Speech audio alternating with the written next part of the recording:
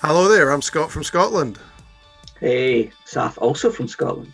One thing that Sath and I have spent all our time talking about, all our time down the pub talking about, and everything else is communities. So whether it's physical communities created, communities in work, how we're doing remote communities, how different things are done around about the world, we're really, really, really hungry to know more. So we want to explore around the world, in our networks, in our communities, and all the wonderful people we've met since 2020 lockdown, and get them to tell their stories.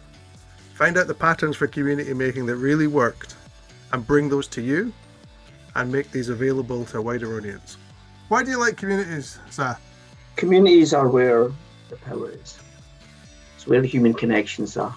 It's where the untold stories are. This is where we're emerging to now. Post-pandemic era, this is how we will move forward as a collective humanity. This is making community with Sing and Severite.